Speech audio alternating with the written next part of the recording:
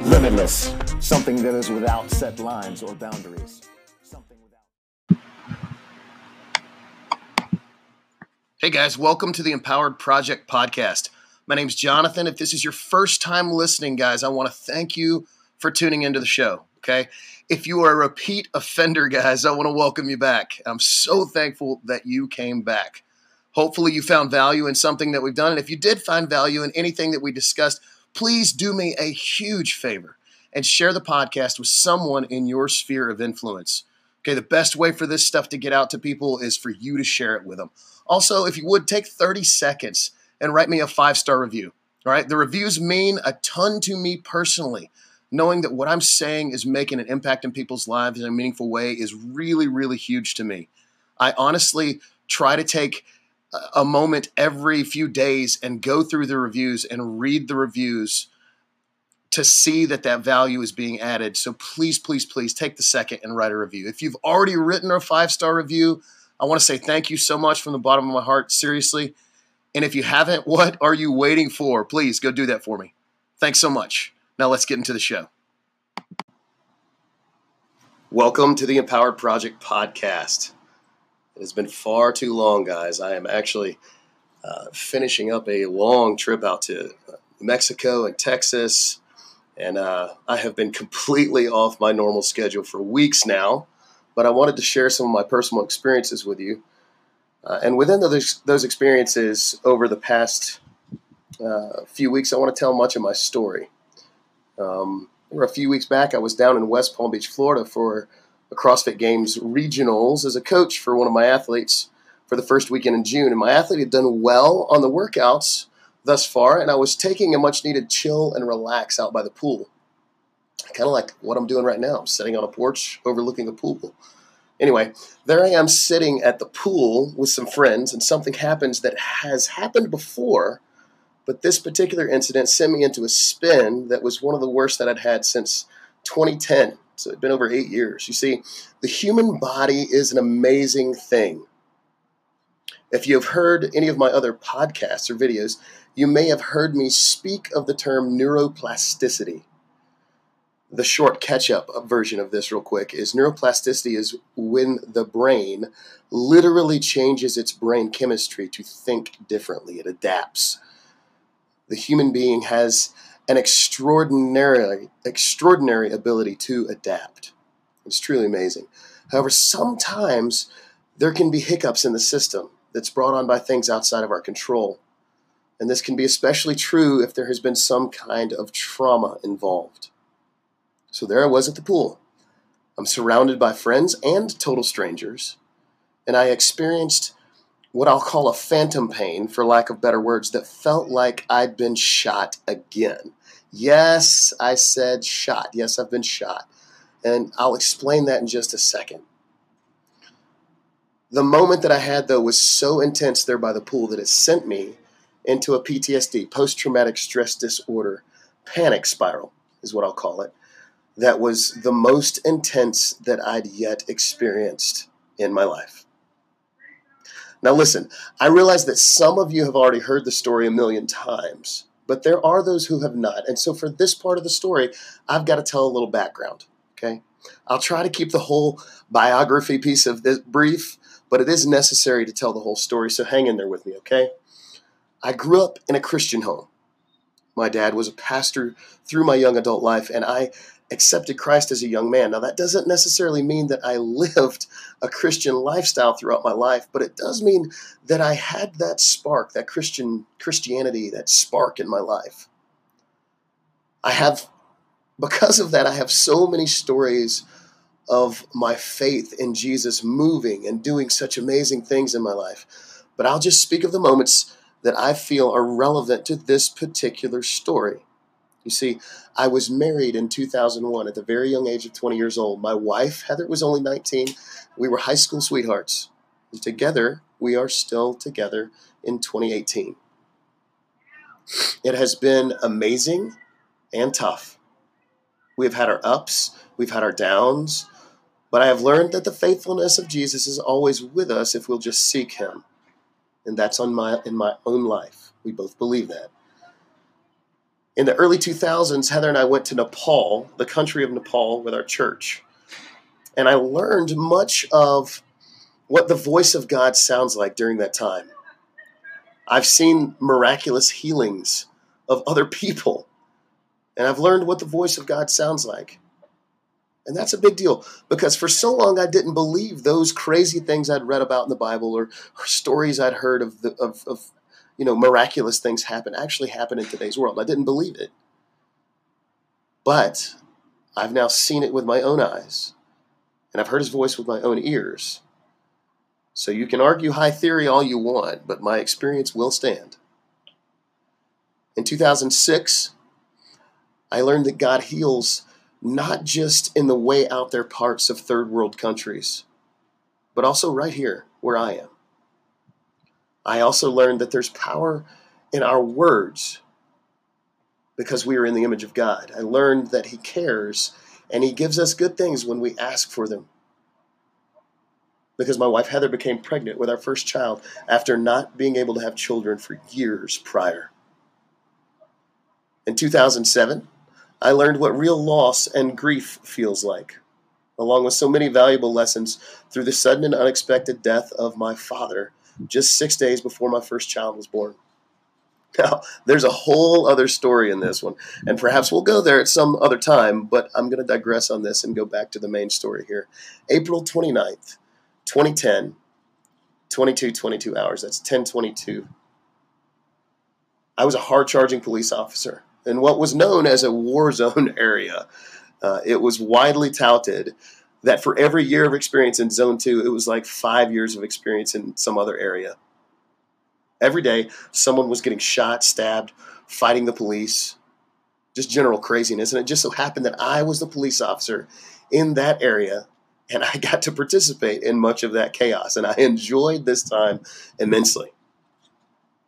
In the area I worked, I'd been in hundreds and hundreds of hand-to-hand fights, confrontations, and incidents at this point in my career as a police officer. Because of my knowledge, my training, and my experience, and many of the mentors I'd had in my life at that point who were police officers, I was very confident. I guess you could probably say I was probably even a little cocky in my abilities at my job. I was very good at what I did, and I loved every minute of it, even though it absolutely affected me in ways that will forever change me for both the better and for the worse. As a side note, today I now understand how those pieces fit together and the positive impact that I can now have because of the negative experiences. But at that time, in that place, the darkness was taking over me. During this dark time, I experienced alcoholism to the tune of a bottle of Maker's Mark 46, that's 750 milliliters, every other day to try to self-medicate the depression and suicidal thoughts. And I'm talking about real depression. I'm talking about real darkness here. To the extent, guys, that I put my Glock 27 in my mouth. It's a .40 caliber. It's a subcompact Glock. I put it in my mouth, and I pulled about half the slack out of the trigger before a small thought entered my mind, and it was my daughter's voice, and it stopped me. I felt like, in that place, I felt like I was a burden, and I was a failure to everyone around me outside of the job. When I was at work, I felt like a king, and when I was out of work, I felt like a complete failure and a loser. I also felt during that time that I'd been prodded in my spirit to open a gym, which sounded crazy to me, and leave the police department. And that was 2010, but I refused to listen to that prodding. And there's so much more to that part of the story, but I'll move on, at least for now, and maybe we'll go back to it at some point. On that night, April 29th, 2010, I was an early car. And let me explain what this means. This means that I was one of the cars that got to change out and go home 15 minutes earlier than shift end so that the next shift would be able to load up and get out on the road without a gap in service for the precinct. Tyler, one of the other late cars, he'd caught an alarm call at the other end of the southern beats. And right as I was called in, Josh got a domestic dispute call. There had been an incident where a female had tried to attack the caretaker of a drug halfway house with one of those big, ugly 1970s-looking green ceramic ashtrays. That female had fled the scene, and my buddy Josh was heading to that domestic call without backup. Because the other late car had the alarm call on the other end of the precinct. He was already gone towards that. I decided that I was going to go with Josh to be his backup because of the potential volatile and violent nature of that domestic call. As I arrived on the scene of the initial incident, Josh had gone to look for the perpetrator who had fled the scene. It was a female. And I stepped out of my patrol car as Josh came over the radio saying that he had the perpetrator running from him behind a house just a few miles down the road. I jumped back in my car and I drove quickly to his location. But as I arrived, Josh was walking the perp down the driveway next to the house. Didn't seem like she was resisting, didn't seem like she was anything other than cooperative. But as I stepped out of my car, I remember feeling specifically that something in my spirit felt something in her spirit, and they both collided. And she turned and immediately began to physically fight Josh. The dash camera on the car showed that the next scene played out in only 8 seconds. And I tell you again, that I felt something in my spirit churn. I thought specifically of the gym that I believed that God had wanted me to open, and it flashed for a brief moment in my mind before I engaged the scene of this incident. Guys, a fight where we were at was so common. Like I said before, I'd been in hundreds of fights and scuffled at this point in the area I worked. I wasn't worried. I always won. I was the guy that everybody wanted with them on the fight calls. Man, I hurt people that decided to fight me. I wasn't concerned. And then, in the briefest of moments, in the flash of 8 seconds, all of that changed. You see, at this point, I've left my car and approached the scuffle between them. But as I approached, my plan was to just simply pepper spray the girl, punch her square in the nose, throw her on the ground, handcuff her, and be done. And now, at this point, I'm at the 5 o'clock position. So if you look at a clock, I'm at the 5 o'clock position standing behind Josh and approaching. And Josh is now screaming at me. John, she's getting my gun. She's getting my gun. He's freaking out. You can hear the level of stress in his voice.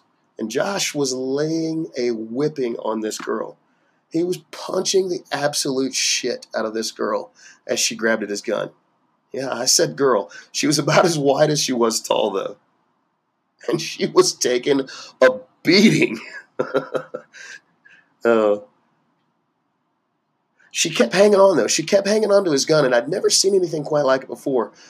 He put elbows to her face and to her arm, just like they teach you in the academy, just like they teach you in weapons retention to get them off of you. So my initial plan for pepper spraying this person, punching him, and throwing him to the ground quickly changed as the sound of Josh's panic escalated. Her hand was literally inside his holster as I transitioned from the pepper spray that was in my hand to my Glock Model 22 .40 caliber. In my mind's eye, I saw this scene play out as I drew my weapon. I press contacted it to her left eye. That means it was physically touching her. And I pulled the trigger. I saw the back of her head explode on the chain link fence behind her. And I know that's graphic. But that's what I saw. And that is not what happened. That's what was played out in my mind, but that's not what happened. As I opened the retention on my holster, which is what holds it in, I began to draw my weapon. As I began to draw my weapon, I heard a gunshot go off, and there was a brief moment where I thought, I didn't shoot yet. It was at that time that the physical pain hit me. You see, the discharged weapon that we heard, the gunshot, was my partner's gun. The girl who had managed to squeeze her hand inside the holster, incidentally, it's a Safariland, level 2, rotating hood with the little shroud hood over the top of it, with a light accessory. Yeah, you can get your whole hand in the backside of that gun and in the backside of that holster and pull the trigger. And she had done that. She'd gotten her hand in there and squeezed the trigger without ever getting the gun out of the holster. The bullet that exited his gun was a Winchester Ranger round. And when I looked that up, it has a muzzle velocity of 990 feet per second. And that particular bullet is designed to frag out on impact. So when it hits, it's designed to fragment in a bunch of little pieces and do the maximum amount of damage.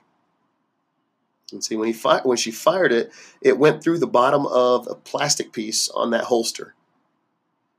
And it entered my leg just below the outside of my right knee. Because it hit the bottom of that holster, it had expanded prior to impact. And it entered my leg at about the diameter of a standard pill bottle, flat, but about the size of a standard pill bottle at the bottom, before it entered my leg and began to frag out all over inside my leg. The main portion of the bullet tore through my tibial artery and severed all the nerves in my lower leg. With all the nerves severed, the pain was very different than just getting shot through the leg. Because when it went through all of those nerves, it felt like my leg had literally been torn off of my body because of that nerve damage. I looked down at my leg as I hopped to the front of my car from where Josh was. Because remember, we weren't more than maybe 15 feet from my car. I hopped to the front of my car, and I looked down at my leg. And when I did that, I totally expected to see my leg dangling. But instead, I saw just a small hole and some blood in the terribly ugly French blue pants that we had to wear. God, those things were ugly. And I remember yelling at Josh that I'd been shot as I tried to draw my weapon, and I believe on the video I actually did. It's been a while since I've seen it, but I believe I actually drew my weapon, and I tried to obtain a sight picture by looking down the barrel. I tried to re-engage, and my thought was I can still shoot her while leaning on the hood of this car. But as I tried to focus, I realized that I couldn't make a safe shot because Josh and the girl were literally still locked in a physical fight. So I holstered my weapon. I yelled at Josh, "I'm out of the fight, buddy." I keyed up on my radio, and I said, "Signal 50, signal 50, I've been shot." I remember hearing radio go, radio's clear, signal 63, officer's been shot. And I don't remember anything after that. The funny thing is, though, apparently I didn't let go of the radio, so I apparently let out a stream of curse words after that, explaining just how bad it hurt. We'll leave it at that. But after putting out the radio traffic, I do remember looking back to my leg, and that's when I realized that the wound must be arterial because of the amount of blood. The pool of blood was spreading at my feet, and it looked to me like somebody had just began to pour a 5-gallon bucket of my own blood on the ground. I grabbed my leg just above my knee because the pain was escalating, and I was thinking, God, this hurts so bad. How can I possibly make the pain stop? And I looked back at my partner, and I yelled, "Fucking shoot her, I need you." The blood was still pouring out in spite of my best efforts to put pressure on the outside of the wound, or at least where I thought the wound was. And somewhere in this process, Josh managed to throw the girl to the ground and cuff her to a chain link fence that was behind her. And then he came to my aid. I remember him having me slide down the car, and I'm leaving out some of the details here, but I remember him telling me to lay down, and I said, "Man, I can't. It hurts too bad." And he says, "Man, I need you to at least slide down the car." And so I slid down the side of the car, right at my driver's side front wheel. And I slid down the car. And one of the crazy things I remember, I only remember a few things in these moments, but one of the crazy things I remember specifically the sound my ass made as I plopped into my own large pool of blood. That thick sound. And it's a sound that I can't forget. It's with me forever, and I honestly wish it would go away, but I can still hear it when I think about the incident. Sometimes when I hear other things, it reminds me of it. I remember Josh pulling his knife out, cutting the bottom of my pants off. And he said, "Hang in there, buddy. I'll be right back." And he took off. I didn't know what he was doing. But he was one of the only guys, and you guys can argue with me, I suppose, if you want, about the existence of God. But there are so many things in this particular incident that show me that God was with me the whole time. And part of that is the fact that it was Josh that was there. Because Josh was a combat vet. He'd put together his own trauma kit in his car, and nobody else had really done that. So that's where he was going. He was going back to his car to get that trauma kit. And he said, "I'll be right back." And when he disappeared, it felt like eternity. as I sat there alone and bleeding, I genuinely believed that I was going to die. I felt that way because I knew that I was losing consciousness. I could feel it. I could feel like, I won't call it the light at the end of the tunnel, but things were getting very dark. It was very difficult to focus. At this point, a third officer had come on the scene. Now, he was actually there when the gunshot had gone off, and he had sprinted up the hill. This is all happening so fast. And he had to reapprehend the girl who had somehow managed to slip the cuff off her hand, and she'd taken off running. So he had to tackle her. He didn't know I was on the other side of the car bleeding. He didn't know I was shot. So he tackled her, and he tried to handcuff her, but she kept slipping out of the cuffs. Now, so he had to so he was on top of this girl. She was belly down on the ground, and he was on top of her holding her hands behind her back. And he was probably about 15 to 30 feet from me. And I'm guessing at that, probably somewhere in the middle of that. And he had to hold her while he watched me. Now, I don't remember what I said to Tyler. He was the guy that went to the alarm call. I don't remember what I said to him as he held that perpetrator of that crime. But he since told me that I cried, and I begged him to save my life, and I begged God for my life. He said that he's never told anybody, and he still hasn't told me the exact words I said. He said no one should have to hear that, ever. You see, the second thing I remember during this time was I remember thinking about my brand new 2-month-old daughter, Canaan, and my 3-year-old daughter, Eden. They were the only two I had at the time. I've now got 3. I'm continually blessed. But during that time, I remember the exact thought is so clear. This part's crystal clear to me. I said, I can't let them grow up without a dad. I said it over and over. I can't let them grow up without a dad. And I said, God, give me strength. And then right after that, my thought was of my wife, Heather. And then I squeezed my leg with my own hands as a tourniquet. I squeezed as hard as I could. And God gave me strength. He put it in my hands because my hands were strong. Tyler, who was holding the girl, would later tell me that I stopped speaking at that point, and that all of my focus was on my leg and squeezing that leg. And I honestly don't remember Josh returning. I don't remember him getting back, but he did.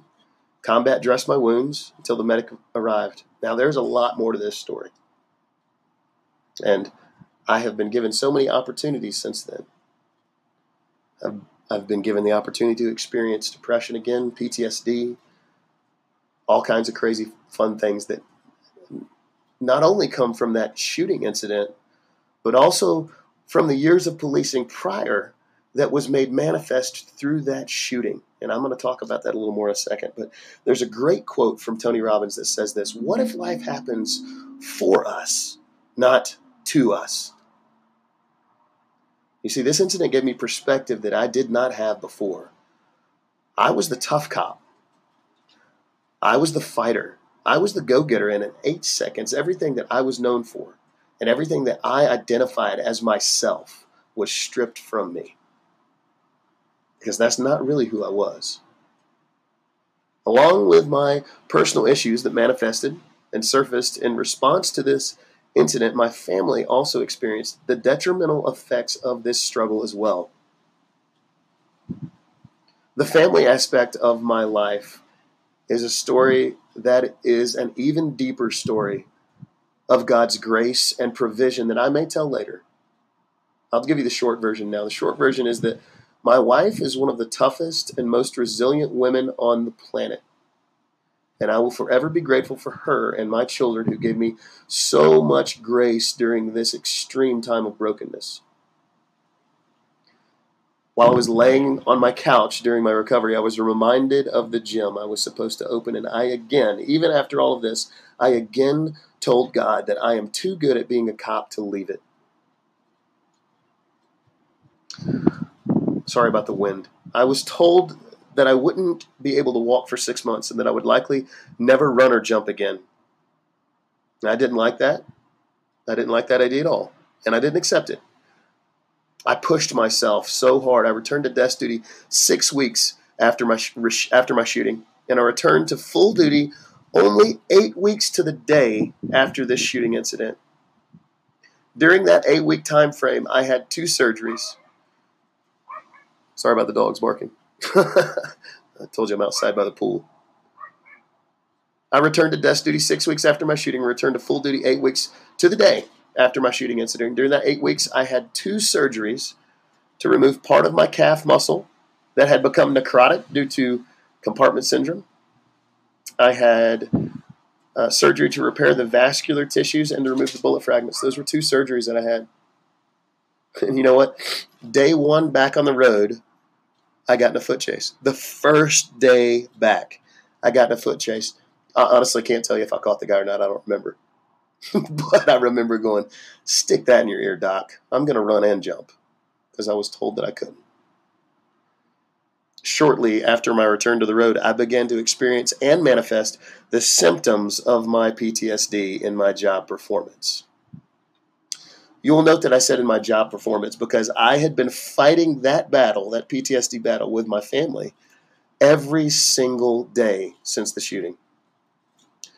And this is what I was going to talk about before. You know, the one big traumatic incident that I experienced, that shooting, it released a flood of stored up incidents of PTSD stuff that I'd experienced all through the years of my life. It was as if that near-death experience opened up like a Pandora's box of PTSD. This occurred in so many different ways through this time of my life, and I can tell you story after story of my dysfunction. And heck, maybe you guys, some of you guys listening, maybe you can do the same thing. Interestingly enough, this very week, I discovered that I was not alone in this experience. Interestingly enough, everyone that I talked to this week experienced the same thing I did.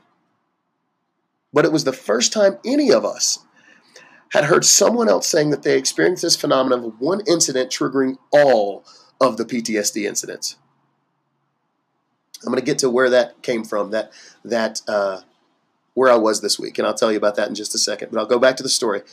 As I continued to excel at being a cop, God began to remind me again and again through my daughter's voice that I was supposed to open a gym. And every single day, guys, that she saw me in uniform going to work, she would come up to me. This was Eden, my oldest of my 2. She was 3. And she would ask me if I was going to be shot again. Dad, are you going to get shot again? Dad, are you going to get shot again? And then I specifically remember one day I woke up and I had a very, very specific dream. It was a message, and I knew it was from God, and it was very specific. And he said, if you don't open the gym I'm telling you to open, the next one won't just be in the leg, Jonathan. This is where things get wild. You see, Eden's question to me that same day when I put on my uniform and went to work was different than the ones before. She didn't ask me if I was going to get shot. She asked me, Daddy, are you going to die today? It was a jarring realization for me that God was speaking specifically through my daughter. The following day, her message was different to me again, and she said, Dad, I had a dream that you shot me, and it wrecked me. You see, God was speaking through her, and it was so effective. I cried. I cried for 45 minutes of my drive to work. That's how long it took me to get to work. After our squad meeting that day, I remember I shot a message over to my beat partner, and I said, hey man, meet me at Hobby Lobby. I need you to watch my back while I write something. And I wrote up my resignation letter that day. I resigned from the police department on my birthday, February 22nd, 2011. And I opened my gym on March 14th, 2011. And I've been through all kinds of ups and downs and all kinds of ways with that gym since then. I've learned and grown as a person and as a business owner. And last year, I believe, it was 2017, I was given the idea for something that was going to be my next mission, the beginnings of something new. It's now June of 2018, and that new project is taking off in ways that I could not have imagined. And that's part of why I'm out here in Texas right now. I see now the necessity for all of those paths that I've walked. I see how the pain, the fun, the lessons, and all that I've been through have given me an experience that is unique-ish.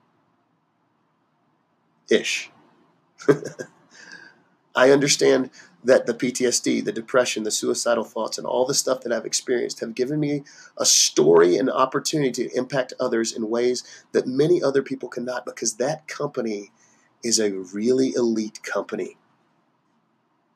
I'm saying that group of people that can relate to that and can experience that is a small group of people, but they need that community.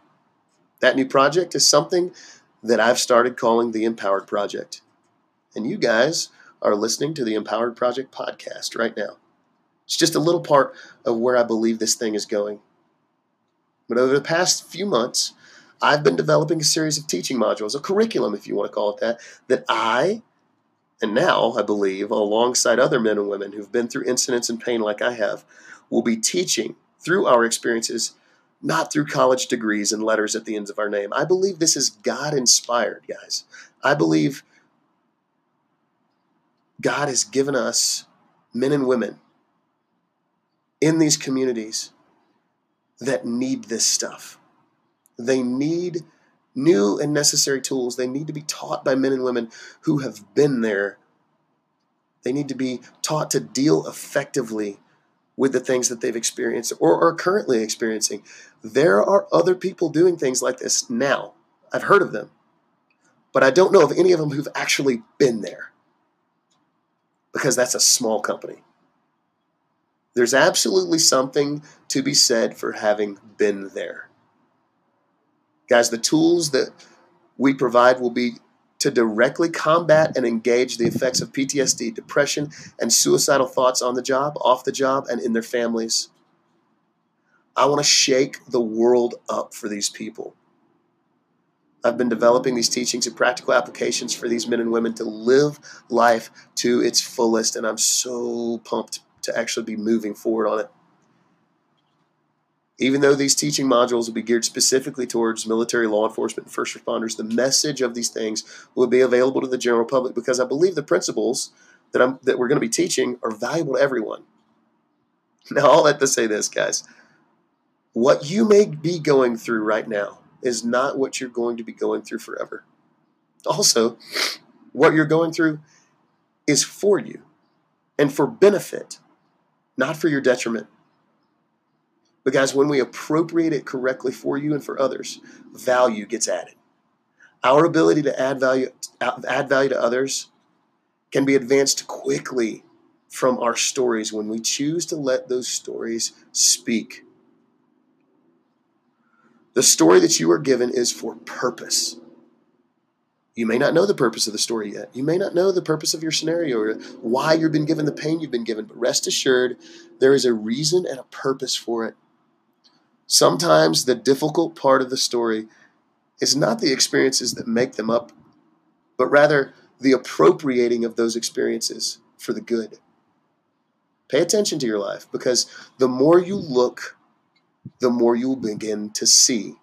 The more you see, the more you will begin to appreciate how the story of your life is being written. Sometimes we reach out for help within this process. But in my experience, which is, now I know it's not exclusive, the most beautiful thing happens somewhere in this process. Somewhere, you begin to have the ability to not just need help, but you also have the ability to reach back and help others through the road that you've already walked. Okay, now back to this week, why I'm here. This past week, I had the unique opportunity to see this happen over and over again.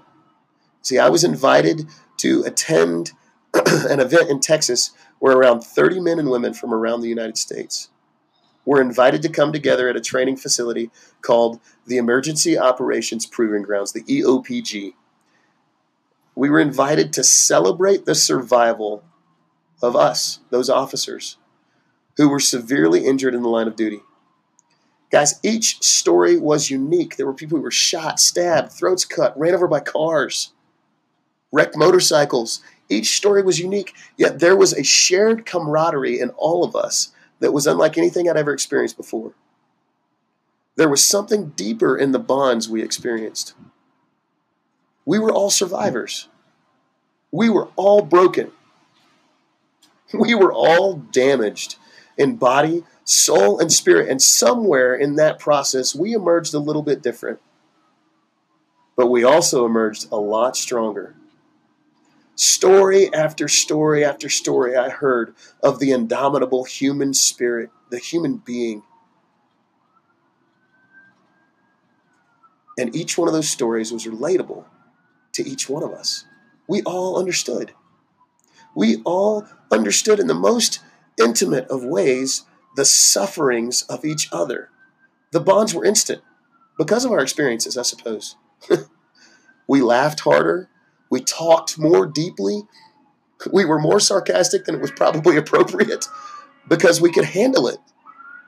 And we were more real than many of us had been in years. It seems like there's always a siren when you're trying to record something. I'm going to let it go. Stand by for the siren.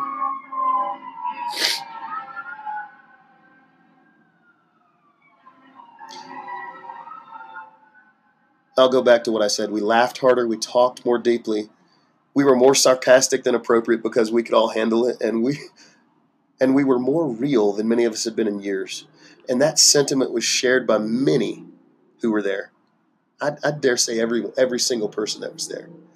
It was refreshing to be in the company of others who understood without any need of explanation. When I cried, they got it. When they cried, I got it.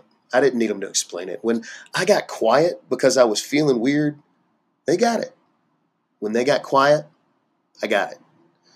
We could just sit next to each other and be there because we knew what the other one was experiencing, which leads me to the final point of this whole thing. This is a longer podcast than usual, guys.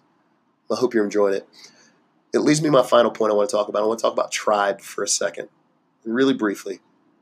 You see, life isn't meant to be done alone. I am thankful that even in my own brokenness and dysfunction, I am not alone. I have a tribe that is family, even if we aren't always together. If any of us needs something or is struggling, that tribe comes together. It's happening right now.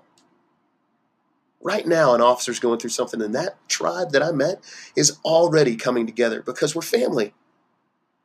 So my encouragement to you guys is this: find your tribe. This tribe, guys, isn't just folks who hang out, but rather folks who have experienced life and will be there no matter what. Find that tribe. I know this wasn't the normal podcast, but I hope you've enjoyed it, guys. And if you did, please subscribe so you never miss out on a new episode. Also, please give it a 5-star review. Those reviews help us move up the rankings and ultimately help us in bringing content like this to you. You can also find more content by me on social media. On Instagram, I'm WWJEDo. What would JE do? WWJEDo. That's my personal, or you can find the Empowered Project also on Instagram. Facebook, I'm Jonathan Edwards. You can find me there. Or you can find the Empowered Project as well on Facebook. The website is theempoweredproject.com, or you can find my gym if you want to find it, powerathleticsga.com. Or you're listening to it right now, the Empowered Project Podcast. Anywhere podcasts are available. Guys, big things are coming. I'm excited to be here. I'm excited that you guys are here. Thanks for listening. I'll talk to you next time.